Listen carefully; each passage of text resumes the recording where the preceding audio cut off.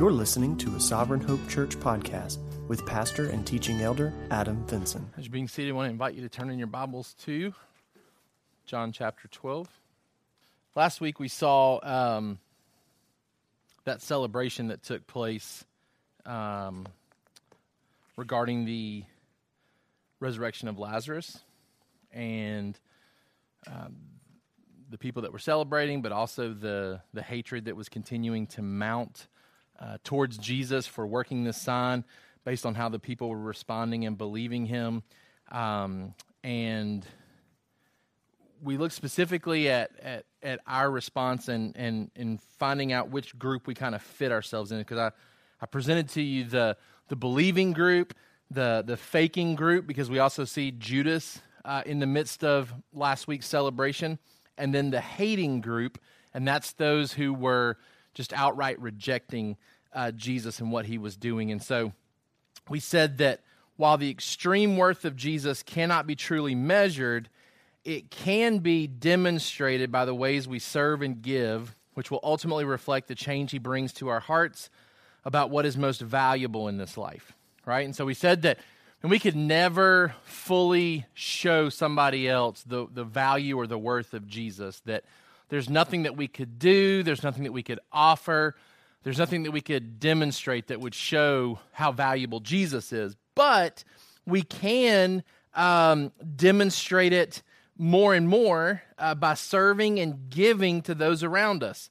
And by doing so, it reflects the change that Jesus has created in our heart, shows kind of a recalibration about what we deem valuable. We deem Jesus valuable over the things that we could potentially possess in this life, right? And so we saw believers being called to demonstrate faith, doing that with service and sacrifice. And so we said to serve like Martha with the gifts and passions that you possess. And then we said to give like Mary with the resources and finances you possess, right? And so we looked specifically at Mary and the substantial financial sacrifice that she makes to give this ointment to Jesus, to pour it upon his feet. We said that possessions were a way for Mary to bless Jesus, right? That it was a way to worship Jesus, that it wasn't something to cling to hang on to for security purposes, but instead she saw the possessions that she had as a means of blessing Jesus and showing that he is valuable to her. We said that fakers need to recognize the true value of things over the actual cost, right? And that Judas was very in tune with the cost of things, but didn't really understand the true value of things, right? He was hoping for temporary gain. Possessions were better than Jesus to him. We even saw that in how he put greater value upon the ointment than he did Jesus, right? He said we could get a year's worth of salary from the ointment, but he was willing to sell Jesus for about 4 months' worth of salary, right? So to him, the ointment was more valuable than even Jesus. And then we saw haters need to stop rejecting Jesus before it's too late, that we need to celebrate rather than criticize the change that Jesus brings and embrace his authority, be willing to relinquish our own over our own lives. And so I challenged you last week, application-wise, what does showing extravagant love for Jesus look like today? How do we show his value? We talked about giving to others, Hebrews 13:16. And so hopefully you've been able to think through what this looks like for you. And I don't think it's a clear-cut answer for everybody. I don't think that we all show the value of Jesus in necessarily the same ways, right? And so I think individually we have to decide and think through and meditate, what does it look like for me to show the immense value that I place upon Jesus? All right, that brings us to the triumphal entry today, found in John chapter 12, verses 12 through 26. We've already read through it this morning. We'll continue to read through it as we work through the text today. But to look at our summary sentence for this morning,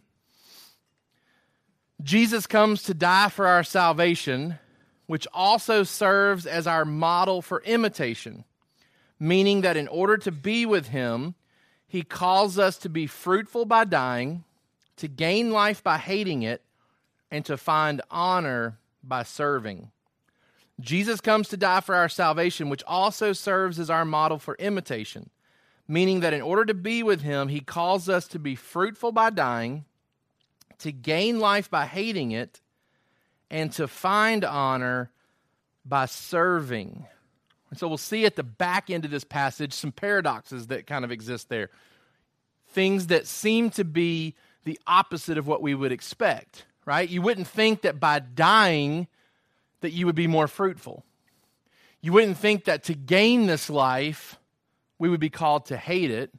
And you certainly wouldn't think necessarily that to find honor, you would do so by serving and taking kind of a back seat versus trying to pursue and seize honor, right? For our kids, Jesus calls us to sacrifice our lives by following him. Jesus calls us to sacrifice our lives by following him. So he comes to die for our salvation, and we don't need to fall prey to thinking that his death is simply an example for us, right? Like his death is so much more than that. His death is a substitutionary act whereby we are set free from the wrath of God, right? But there is an element or a piece to his death that does serve as an example, that does serve as a piece of imitation for us, right? Far more than that, and sometimes people try to relinquish his death simply to being an act or an example for us to follow only, and that's certainly not what it is. Christ dies in our place, right? But in doing so, he does leave behind a model for us to imitate, that we too are fruitful by dying, that we too gain life by hating it, that we too find honor by serving, and he is certainly the ultimate example of all of those things. All right, as we look at this passage, let me read to you first of all verse 12. It says, "The next day the large crowd that had come to the feast heard that Jesus was coming to Jerusalem. So they took branches of palm trees and went out to meet him, crying out, 'Hosanna! Blessed is he who comes in the name of the Lord, even the King of Israel.' And Jesus found a young donkey and sat on it, just as it is written, 'Fear not, daughter of Zion. Behold, your king is coming, sitting on a donkey's colt.'" All right. In this passage here, this is around the same time of the celebration of the Passover, right? We saw that last week, that the setting is the Passover is coming in the days ahead, and so people are gathering for this Passover feast. And I don't know about you, like when I think about Bible time, sometimes my mindset is very limited in trying to picture what life was like back then, and it's always on a much smaller scale than what we see today. For some reason, like when I even picture like cities and stuff, I feel like the amount of people back then were a lot smaller than right now, right? But estimations about how many people showed up for the Passover feast in Jerusalem, it could have been upwards of 2 million people that were here at this time, right? And so I'm thinking like, I don't even know that I knew 2 million people were on the earth back in the Bible times, right? Because I have a hard time grasping how we went from Adam and Eve to what we have today so quickly in the amounts of just a few thousand years. But even at that time frame, millions of people on the earth, right? And there may have been upwards of 2 million people in the city of Jerusalem at this time. A lot of them from out of town, right? So you've got Jewish people who are gathering in Jerusalem for the Passover to celebrate what happened way back in the book of Exodus. And they are coming, right? They are coming with the purpose of sacrificing the Passover lamb. So one commentator said, like, it's not too far-fetched to think that even in the midst of this triumphal entry, there are people who are showing up in Jerusalem, and there may have been hundreds and maybe even thousands of lambs, like walking the streets with people who are arriving here in Jerusalem as Jesus comes in, right? Like the implications of that scene, Jesus in Jerusalem at the time of Passover to die as the ultimate lamb for our sins. And here you've got lambs running around, right? Like this shadow of the Old Testament, the Passover, where lambs were being sacrificed and blood was being shed so that the sins of the people could be covered, so that the death angel would pass over, right? That firstborn son would be spared. And here God is sending his son to die in our place. And so that shadow is fading as the ultimate reality is coming into light, that Jesus is the perfect lamb. So that's kind of the setting for this triumphal entry. 2 million plus people here to celebrate and to remember the provisions of the lamb back in Exodus. If they're not careful, they're going to miss the ultimate lamb in the midst of all these other lambs running around the street during this triumphal entry. the audience that's described here in this passage of people who are here witnessing this. We said the Passover visitors that have come to celebrate. But what's worth mentioning, because John mentions it, is the specific Gentile flavor or Greek flavor of some of these visitors that are here. Verse 20, now among those who went up to worship at the feast were some Greeks, right? Maybe directly from Greece, but maybe more just a term used for Gentiles, right? These are non-Jewish people. These are most likely God-fearing people, individuals who have come to accept and to believe in the God of the Old Testament, the God that has been presented to them, Yahweh of the Old Testament. They are fearing Him, following Him, kind of acclimating to Jewish life as best they can as Gentiles, but they too are present in this city, and they are here ready to see Jesus, right? So you've got Passover visitors that include Gentiles. You've got the locals who witnessed the Lazarus resurrection, so they too are mentioned in this passage. And then you also have the nervous religious leaders, right? These guys who were kind of sitting back, watching everything unfold, talking amongst themselves, right? And they're concerned, they're worried because they said, look, the world has gone after him. All right, so this is the setting for what we're looking at today. 2 million plus people here celebrating the Passover. Jewish people and Gentiles. A good many that have seen the resurrection of Lazarus, and a portion who is really uncomfortable with how everything is unfolding, right? What's the purpose of this triumphal entry? Some people mistakenly think that Jesus was offering himself as king here, and had the Jewish people responded, it would have negated his need to go to the cross, right? Like that couldn't be more untrue, right? Like you can't change the plans here, right? Like Jesus is already, even in some of the other Gospels, because this is mentioned in all 4 Gospels, even in some of the other Gospels, Jesus is even talking about the fact that, hey, we're going there so I can die, right? Like we are going there, I'm going to be rejected, I am going to die, right? So I think there's a different purpose here for this triumphal entry. I think ultimately it is to be the breaking point for the Pharisees, right? Jesus is showing himself to be the promised king.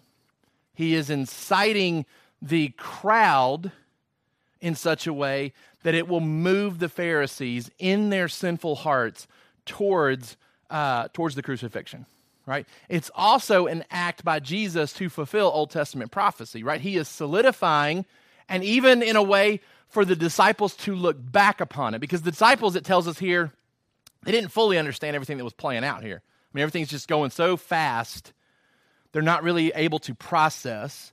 And this would be true for most of us, right? Like even though we know the Bible, there's times where things are happening around us and we don't think about biblical implications until after the fact, and we're like, oh, like, that kind of is relevant to what I've been studying or something like that. Well, for the disciples, they don't really get the fact that, okay, he was on a donkey, and the Old Testament talks about the Messiah coming on a donkey, right? And some of the words that the crowd was chanting and saying, well, that was something that was prophesied in the Old Testament too. It says the disciples don't put all the pieces together until after the fact. So triumphal entry purpose is to move the Pharisees, kind of bring the Pharisees to what they've been stewing over for a while now, to incite the crucifixion. And then it also fulfills Old Testament prophecy. It solidifies Jesus, especially within the Jewish mind, that he is the promised Messiah. Okay? Now, let's look at how this passage unfolds so we can see it more clearly. Number one, we need to see Jesus for the king that he is. We need to see Jesus for the king that he is. For our kids, Jesus is our king, right? See Jesus for the king that he is. He does come riding into Jerusalem, but he's very intentional in how he does it. And the way that he does it communicates the type of king that he is in this setting, the purpose that he has as well. All right? Number one here, he presents himself as king in accordance with the Old Testament. And I think the crowd, if the disciples are missing it, the crowd is not, in the sense that they are viewing him as king, specifically by quoting from Psalm 118. So if we flip over to Psalm 118, verse 25.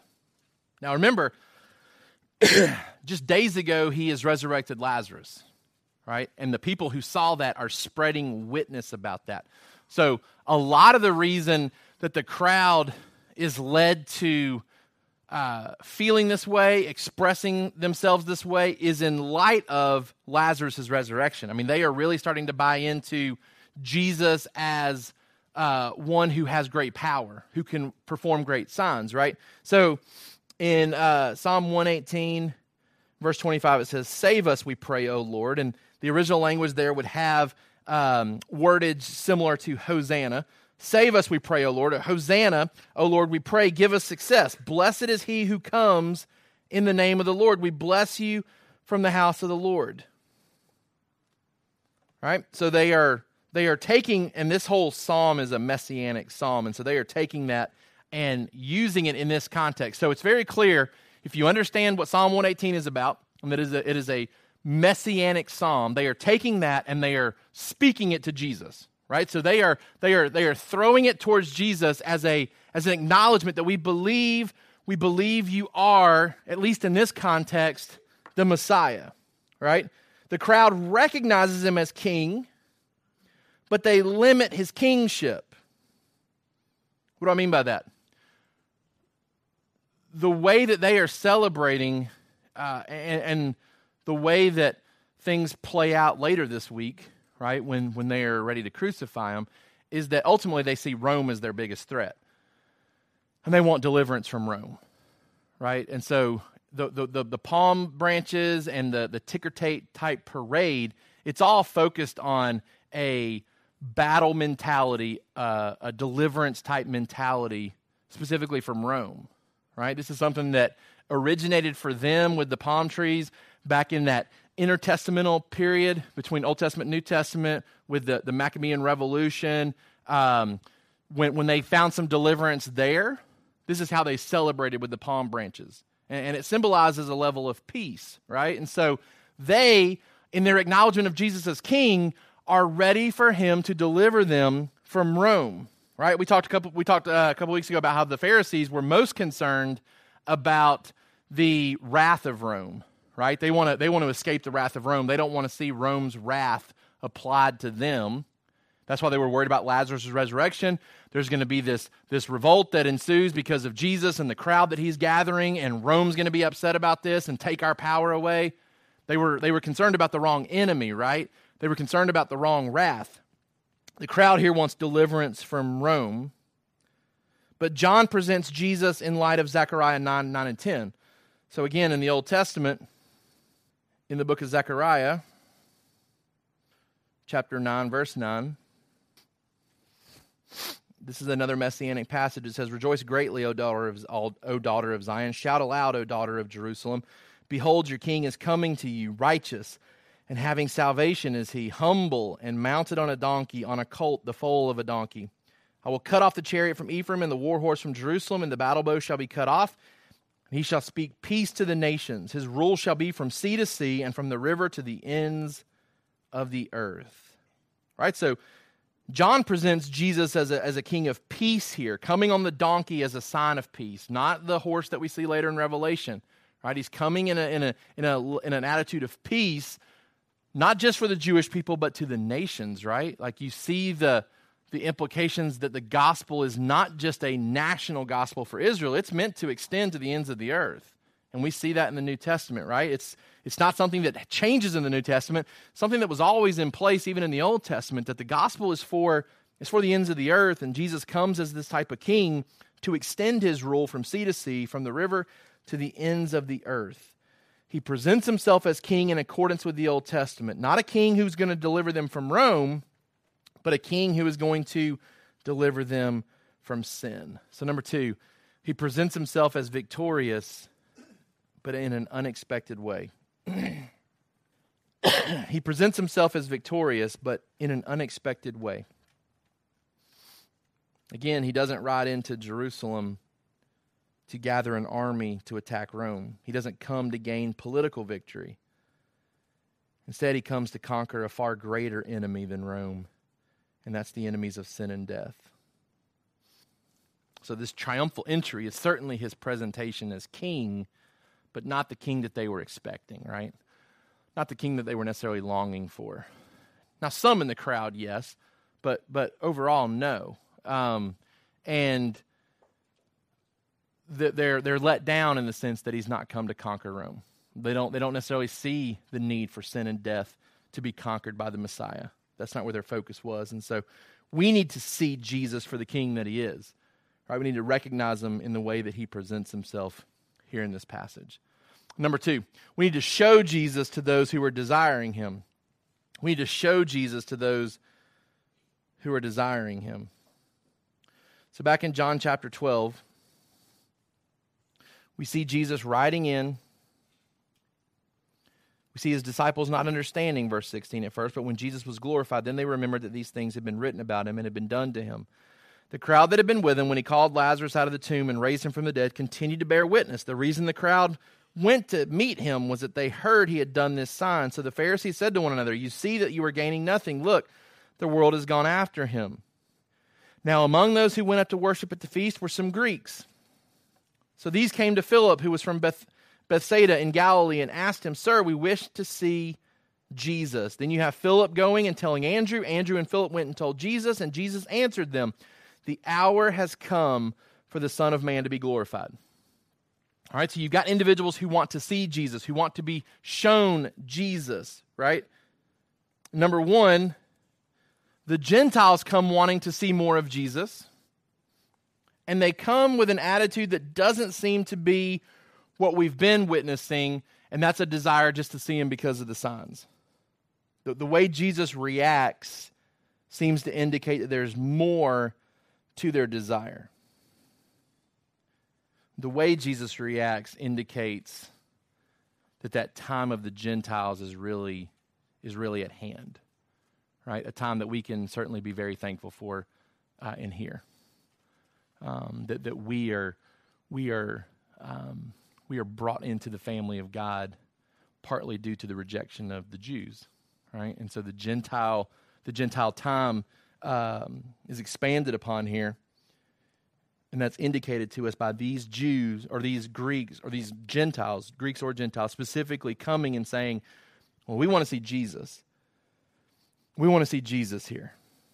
And we know from verse 32, which we'll see next week, Jesus says, "And I, when I am lifted up from the earth, will draw all people to myself," right? Jews and Gentiles alike. And so we know that that's certainly the design of the gospel is for all peoples to come. And we see that here with these Gentiles coming and saying they want to see Jesus. But the Jews have rejected Jesus, signifying a shift in redemptive history. This shift in redemptive history, Jesus will now go to the cross because of the rejection by the Jews.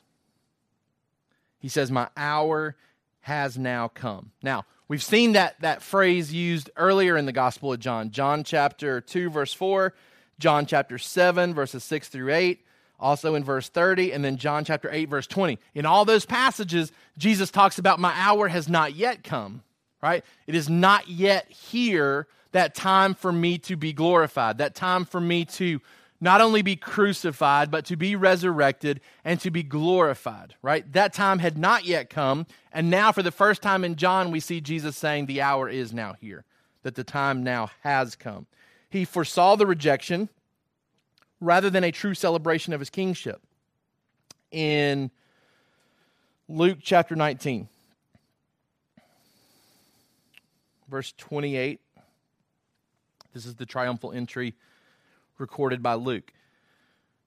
When he had said these things, he went on ahead, going up to Jerusalem. When he drew near to Bethphage and Bethany at the mount that is called Olivet, he sent 2 of his disciples, saying, "Go into the village in front of you, where on entering you will find a colt tied, on which no one has ever sat. Untie it and bring it here. If anyone asks you, 'Why are you untying it?' you shall say this, 'The Lord has need of it.'" So those who were sent went away and found it just as he had told them. And as they were untying the colt, its owner said to them, "Why are you untying the colt?" And they said, "The Lord has need of it." And they brought it to Jesus, and throwing their cloaks on the colt, they sat Jesus on it. And as he rode along, they spread their cloaks on the road. As he was drawing near, already on the way down the Mount of Olives, the whole multitude of his disciples began to rejoice and praised God with a loud voice for all the mighty works that they had seen, saying, "Blessed is the King who comes in the name of the Lord. Peace in heaven and glory in the highest." And some of the Pharisees in the crowd said to him, "Teacher, rebuke your disciples." He answered, "I tell you, if these were silent, the very stones would cry out." All right, so triumphal entry. But look what it says about Jesus in verse 41. When he drew near and saw the city, he wept over it, saying, "Would that you, even you, had known on this day the things that make for peace. But now they are hidden from your eyes, for the days will come upon you when your enemies will set up a barricade around you and surround you and hem you in on every side and tear you down to the ground, you and your children within you, and they will not leave one stone upon another in you, because you did not know the time of your visitation." And then right after this, he has to go back into the temple and cleanse it once again.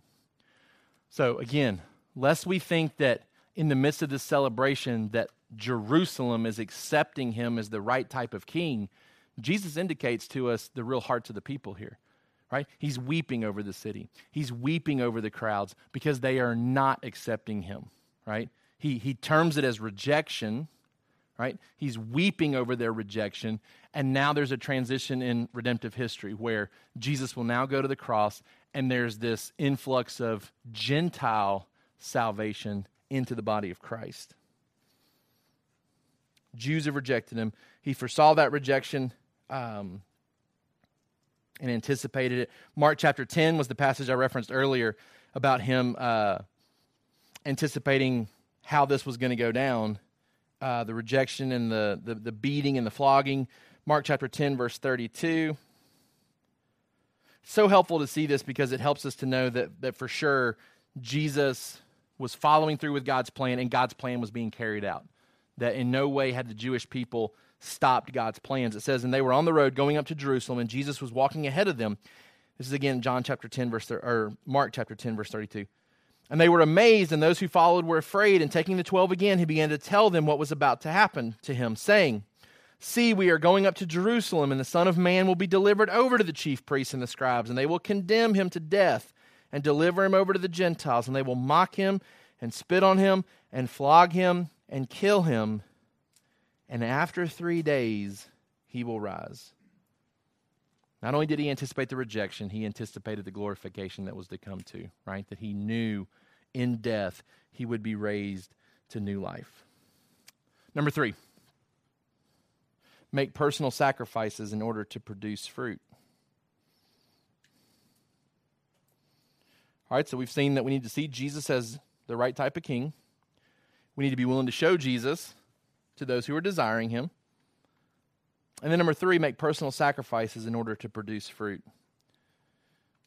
In the midst of this celebration of him as king, Jesus once again talks about his death, right? Gentiles want to see him. He says, all right, that means the hour has come for the Son of Man to be glorified. Verse 24, "Truly, truly, I say to you, unless a grain of wheat falls into the earth and dies, it remains alone. But if it dies, it bears much fruit." For our kids, serving Jesus is the best way to live. We make personal sacrifices in order to produce fruit. Number 1, Jesus demonstrates how dying to self leads to fruitfulness. His death leads to this reaping of a great harvest. What we're seeing here is that his death makes life possible for others, and that's certainly how he uses this illustration of the seed, the grain, and it being planted into the ground, essentially that seed dying, right? Splitting open, but it coming back in a greater form, right? It comes back in a greater form to where it is able to produce fruit, right? It's able to produce offspring. And that's certainly what we see through Jesus' death and resurrection. We see the explosion of the church, right? The book of Acts and how the church is growing regularly, right? In response to what? Jesus' resurrection. It's a greater resurrection than Lazarus. We see Lazarus' resurrection, and we see some starting to come, but even some coming and not really believing in Jesus, just being kind of fascinated by the sign. But man, when Jesus comes back from the dead, after his crucifixion, that's when the church really begins to explode. They're adding to their numbers daily, right? In death, he's become infinitely more fruitful through that resurrection. And that's what he's relaying here, that, hey, don't be sad about my death. Understand that what it's going to produce, just like a seed produces great harvest, his death is going to do the same. He demonstrates how dying to self leads to fruitfulness. He certainly dies to his own desires of self-protection, self-preservation, right? Like he's giving up his own well-being as a man, giving of his life so that we can be saved, right? And so he's dying to his self so that fruit can be born. That imitation for us piece, number 2, if we die to ourselves, we can avoid isolation and enjoy fruit bearing too. The picture that Jesus gives us here is that the seed by itself is lonely and unfruitful when kept in isolation. Instead, Jesus talks about the need for that seed to die so that it doesn't remain alone. It dies and it bears much fruit. Now, the New Testament talks about us as believers and what it means for us to die. Not a physical death, right? But it talks about it from a spiritual standpoint. What it looks like for us to come to Christ and to essentially die to our sin, to die to our old way of life. And it talks about it in a way that sometimes it's hard to grasp, because there's passages that talk about us absolutely being dead to these things. And then there's passages that call us to die to these same things, right? So you're like, well, which one is it? Am I dead or am I dying? And it's kind of a both and, right? So let me give you some of the passages that talk about this. In salvation, we experience an immediate death. When we cross from death to life, there is a death that the Bible talks about taking place in us towards our old way of life. In Romans chapter 6. Romans chapter 6. Verse 1. What shall we say then? Are we to continue in sin that grace may abound? By no means. How can we who died to sin still live in it? Do you not know that all of us who have been baptized into Christ Jesus were baptized into his death?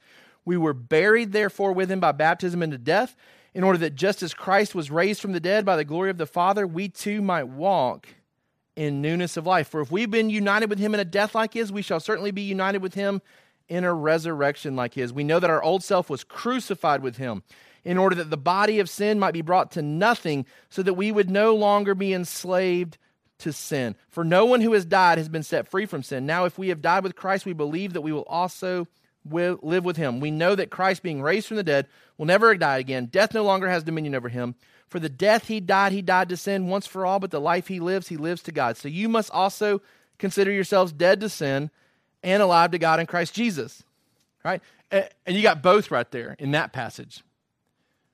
Paul's talking in the beginning part of Romans chapter 6, you're dead. You've been crucified with Christ. You have been placed with him, and you are now dead to your sin. But then he caps it with verse 11 and says, you need to consider yourself this way. As though it's not an automatic thing for us to experience. He says, you got to consider yourself dead to sin and alive to God in Christ Jesus. Galatians chapter 2 talks about us being dead as Christians. Galatians chapter 2, verse 20. I have been crucified with Christ. It is no longer I who live, but Christ who lives in me. And the life I now live in the flesh, I live by faith in the Son of God, who loved me and gave himself for me. So there's this picture of us being dead and raised to walk in newness of life. Galatians chapter 5, verse 24. And those who belong to Christ Jesus have crucified the flesh with its passions and desires. Colossians chapter 3, verse 3. For you have died and your life is hidden with Christ in God. So in salvation, we experience an immediate death to our old way of life. But then also in salvation, we are called to daily dying. That living out what is true about us. In Luke chapter 9, verse 23, Jesus says this is a daily thing that has to happen in us. He said to him, he said to all, if anyone would come after me, let him deny himself, take up his cross daily, and follow me. For whoever would save his life will lose it, but whoever loses his life for my sake will save it. What does it profit a man if he gains the whole world and loses or forfeits himself? For whoever is ashamed of me and my words, of him will the Son of Man be ashamed when he comes in his glory and the glory of the Father and of the holy angels. But I tell you, there are some standing here who will not taste death till they see the kingdom of God. All right, so he talks about this daily dying that has to take place in the life of a believer. We said Romans chapter 6, verse 11 talks about that. But then even Romans chapter 12, verses 1 and 2 talks about us offering our lives as a sacrifice, right? That we're to offer ourselves as a daily sacrifice. So, which one's true? Well, what you have here in Scripture is this positional truth that we have died to our sin, and then this daily expectation for us to practically live that out. I remember early on when I was up at Snowbird, Brody used the illustration, kind of a wartime illustration. And oftentimes you'll see in a war where victory is declared, where the enemy has surrendered, but in no way does that mean that battles have ceased. That victory can be won, and this was certainly true over in the Middle East, where victory was won, victory was declared, the enemy surrendered, and yet battles continued to ensue. There was still fighting that took place because it was something true positionally. We had won the war, but there was this practical application that was having to be carried out on a daily basis. Another illustration for you. I was named the 4th and 5th grade principal late April, right? Like our head of school came out and we had a big staff-wide meeting that said, hey, Adam is now the principal of 4th and 5th grade. I'm going to tell you, however many months since then, we're still practically applying that on a daily basis to the 4th and 5th grade culture, right? It was declared that Adam is the 4th and 5th grade principal, but we're still figuring out how that practically plays itself out on a daily basis. With staff learning what it looks like to work for me, with students learning what it looks like to be underneath me, right? And so that's true here in Scripture as well. There's this positional truth that we are dead to sin, raised to walk in newness of life, but then this practical piece where we're having to carry that out on a daily basis. And Jesus talks about the fruit that comes from that. We're called to imitate his example of self-sacrifice. We're to die to our own desires, our own dreams for our life, our stingy self-centeredness. We die to those things so that we can produce lasting fruit. All right? Back in John chapter 12. Number 4, live this life in the context of eternal life. Jesus talks about dying to self and it yielding fruit. He now talks about loving your life and hating your life. He says, whoever loves his life loses it. Whoever hates his life in this world will keep it for eternal life. For our kids, eternal life will be so much better than this life. We want to live this life in the context of eternal life. Number 1, by loving our life too much, we will actually lose it. What does it mean to love your life? It means to live your life in such a way where you're focused on yourself. It means clinging to your plans, your dreams, your desires. And even the word life here that's used in the original language, it's really talking about the part of the mind that makes the decisions, the independent will of man. And so loving life means clinging to your plans, your dreams, your desires. And if you love your own life, you'll end up destroying it. But Jesus says by hating our life properly, we'll actually gain it.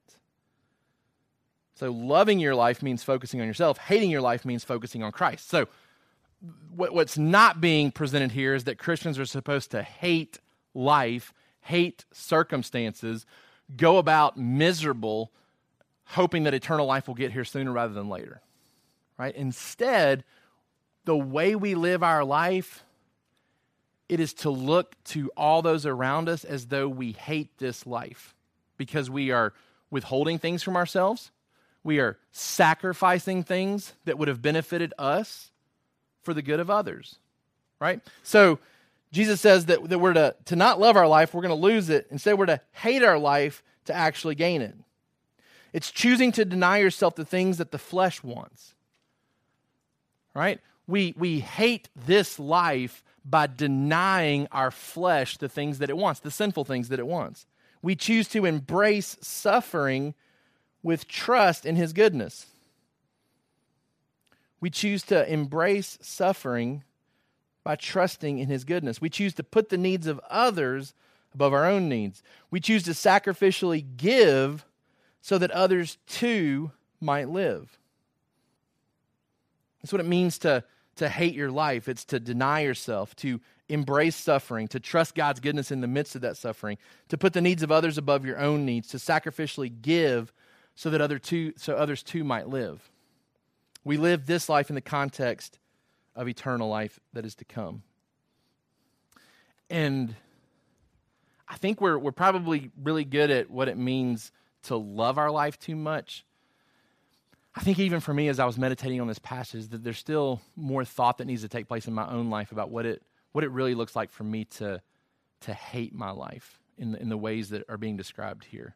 I don't know if I'm content and comfortable enough with where my life is at to say that it matches what's being described here, right? Like I think that I could easily justify my life in a way that says I don't love it too much, but I still think there's probably a lot of truth about me still loving my life versus hating it.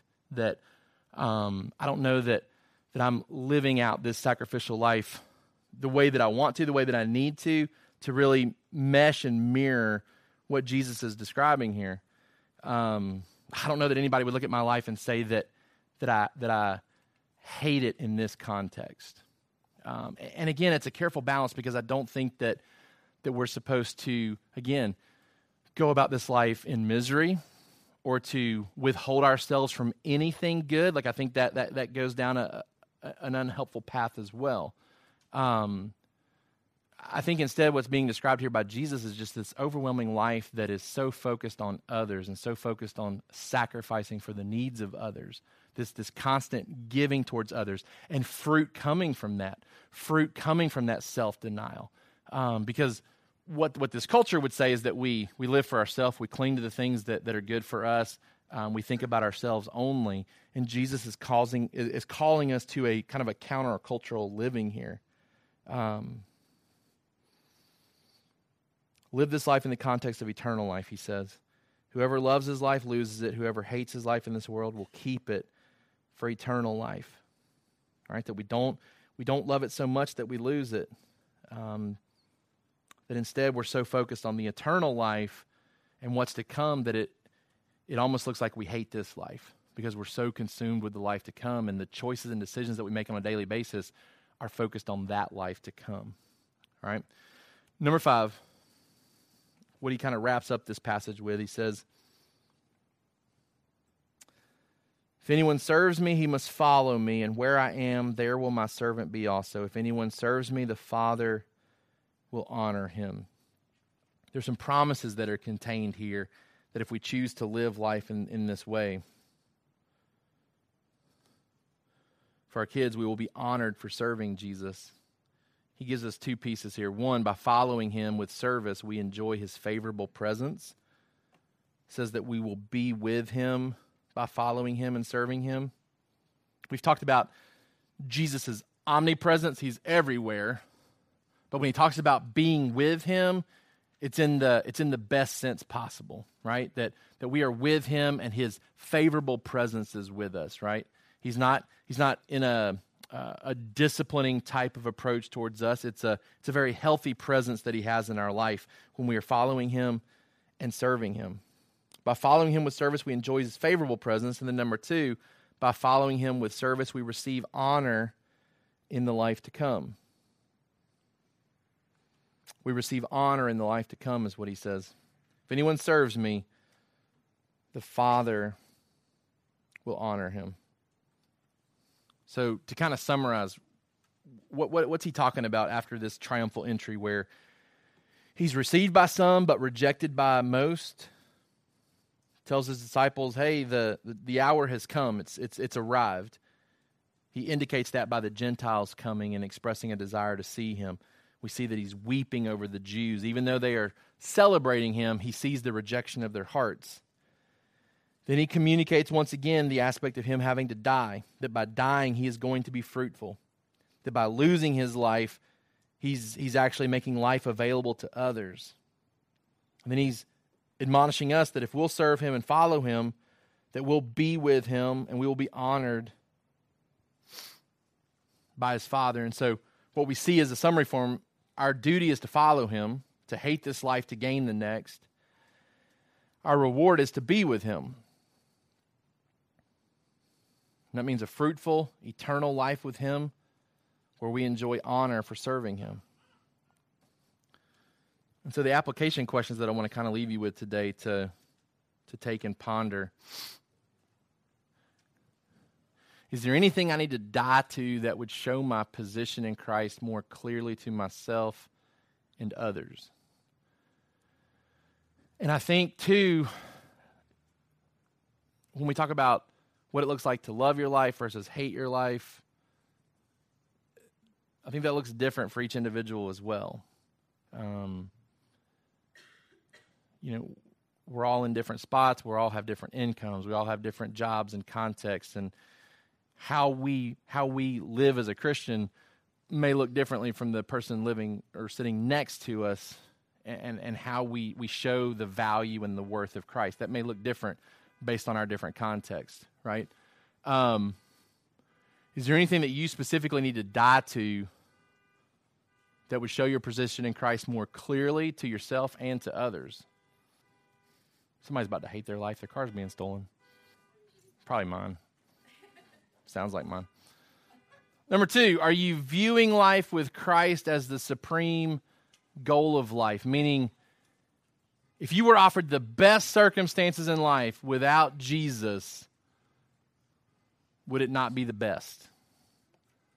Right? Like if you could have life with the absolute best circumstances, but not have Jesus as a part of that, would that still be considered the best life?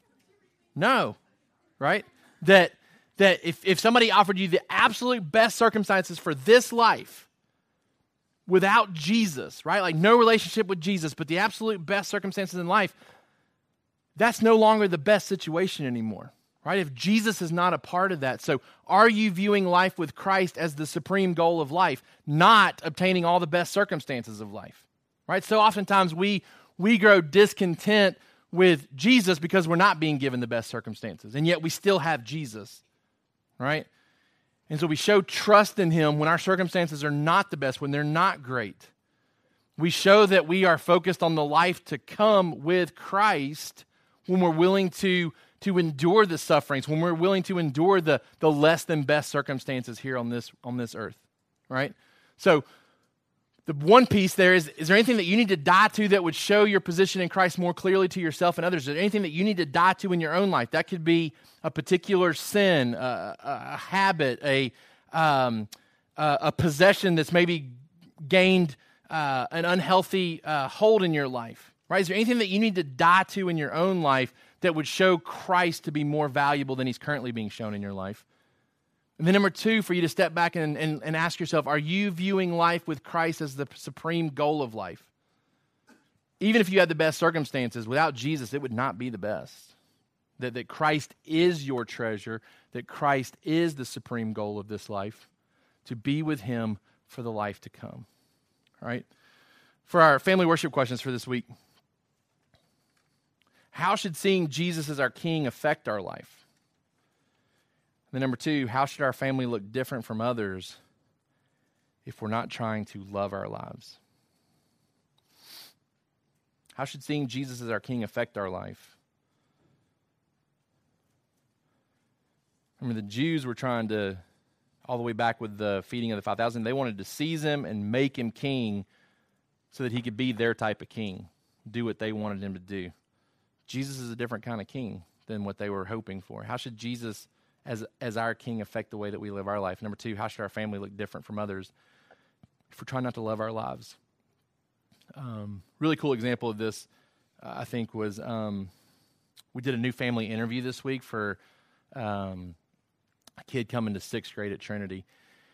And we're just kind of making small talk with him, kind of finding out who he is, what he likes, where his interests are. And he was saying he's a big baseball guy, loves baseball. And he said, I used to be, and this isn't an indictment against anybody else because I don't know everybody's arrangements with sports, but he said, big baseball guy. He said, we used to do travel ball. This is a 6th grader. Used to do travel ball. And he said, then we had to stop. He said, because it was taking our family away from church. And he said, our family's just decided we're not going to do that. We're not going to let things like that interfere with our church life. I'm thinking man, I can't wait for you to be a part of our student body, right? Like this kid, is being raised in such a way where he wasn't grumbling or complaining about it. It almost felt like he was a part of the decision-making process versus just being told by his parents, hey, you can't play baseball anymore for your travel ball team because it interferes with church. It was almost the kid was involved in that decision-making process, right? It's like, hey, Jesus is more important than the things of this world, right? And for the outside world, you might look at that and say, man, you're gonna blow your chance at a scholarship. You're gonna blow your chance at making it big because he won't be involved and won't be seen and won't be scouted, right? It looks like you hate your kid's development, right? Family saying, and we love Jesus more than that, right? And it may not make sense to the rest of the world, but we're not going to do this. We're not going to do this if it interferes with our family being involved in church. So I think that's just a small taste of what we're kind of talking about here is that following Christ, serving Christ, it's focused on the life to come, and it means setting aside some personal desires here at times, but recognizing that the best life here, if it doesn't involve Jesus, is not the best life anymore. That the best life is the one to come where we're with him for eternity. All right, let's pray together. God, we thank you for this passage. We thank you that Jesus clearly reveals himself as king in fulfillment of the Old Testament prophecies. God, we're thankful that you used the rejection of the people for good purposes, that it led to Christ dying on the cross on our behalf so that he could be an example, yes, but so that he could be far more than an example, that he could be a substitute on our behalf. God, we're thankful that there aren't lambs running around in our church auditorium today, that we don't have to bring sacrifices to you this morning, that Christ stands as the perfect lamb for us. We're thankful that blood was shed on our behalf so that we could escape the wrath. Father, we're thankful that in coming to you for salvation, that we're now dead to our old life. We are now dead to sin and raised to walk in newness of life. We are thankful that victory has been declared for us. But Father, we also recognize that practically we're still learning to live that out. And God, I pray that you would help us to see what it means to not love our life, to even hate it if necessary, so that we gain the life to come. God, I pray that the choices and the decisions that we make would be designed from a desire to serve others, to be willing to sacrifice, to be willing to give, so that others can see Jesus. Father, I pray that we would not cling to this world so tightly that we lose sight of the world to come. Father, I pray that you'd give us wisdom in knowing how to follow you and serve you on a daily basis as our King. We thank you that you're a good King who rules and reigns and calls us to follow you in obedience. But then in doing so, it's the best way to live life. God, I pray that we would see that more and more every day. We ask these things in Jesus' name. Amen. Thank you for listening to the Sovereign Hope Church podcast. We trust that you've been encouraged by the word. For more information about our church, please visit our website at www.sovhope.org. Again, that's www.sovhope.org.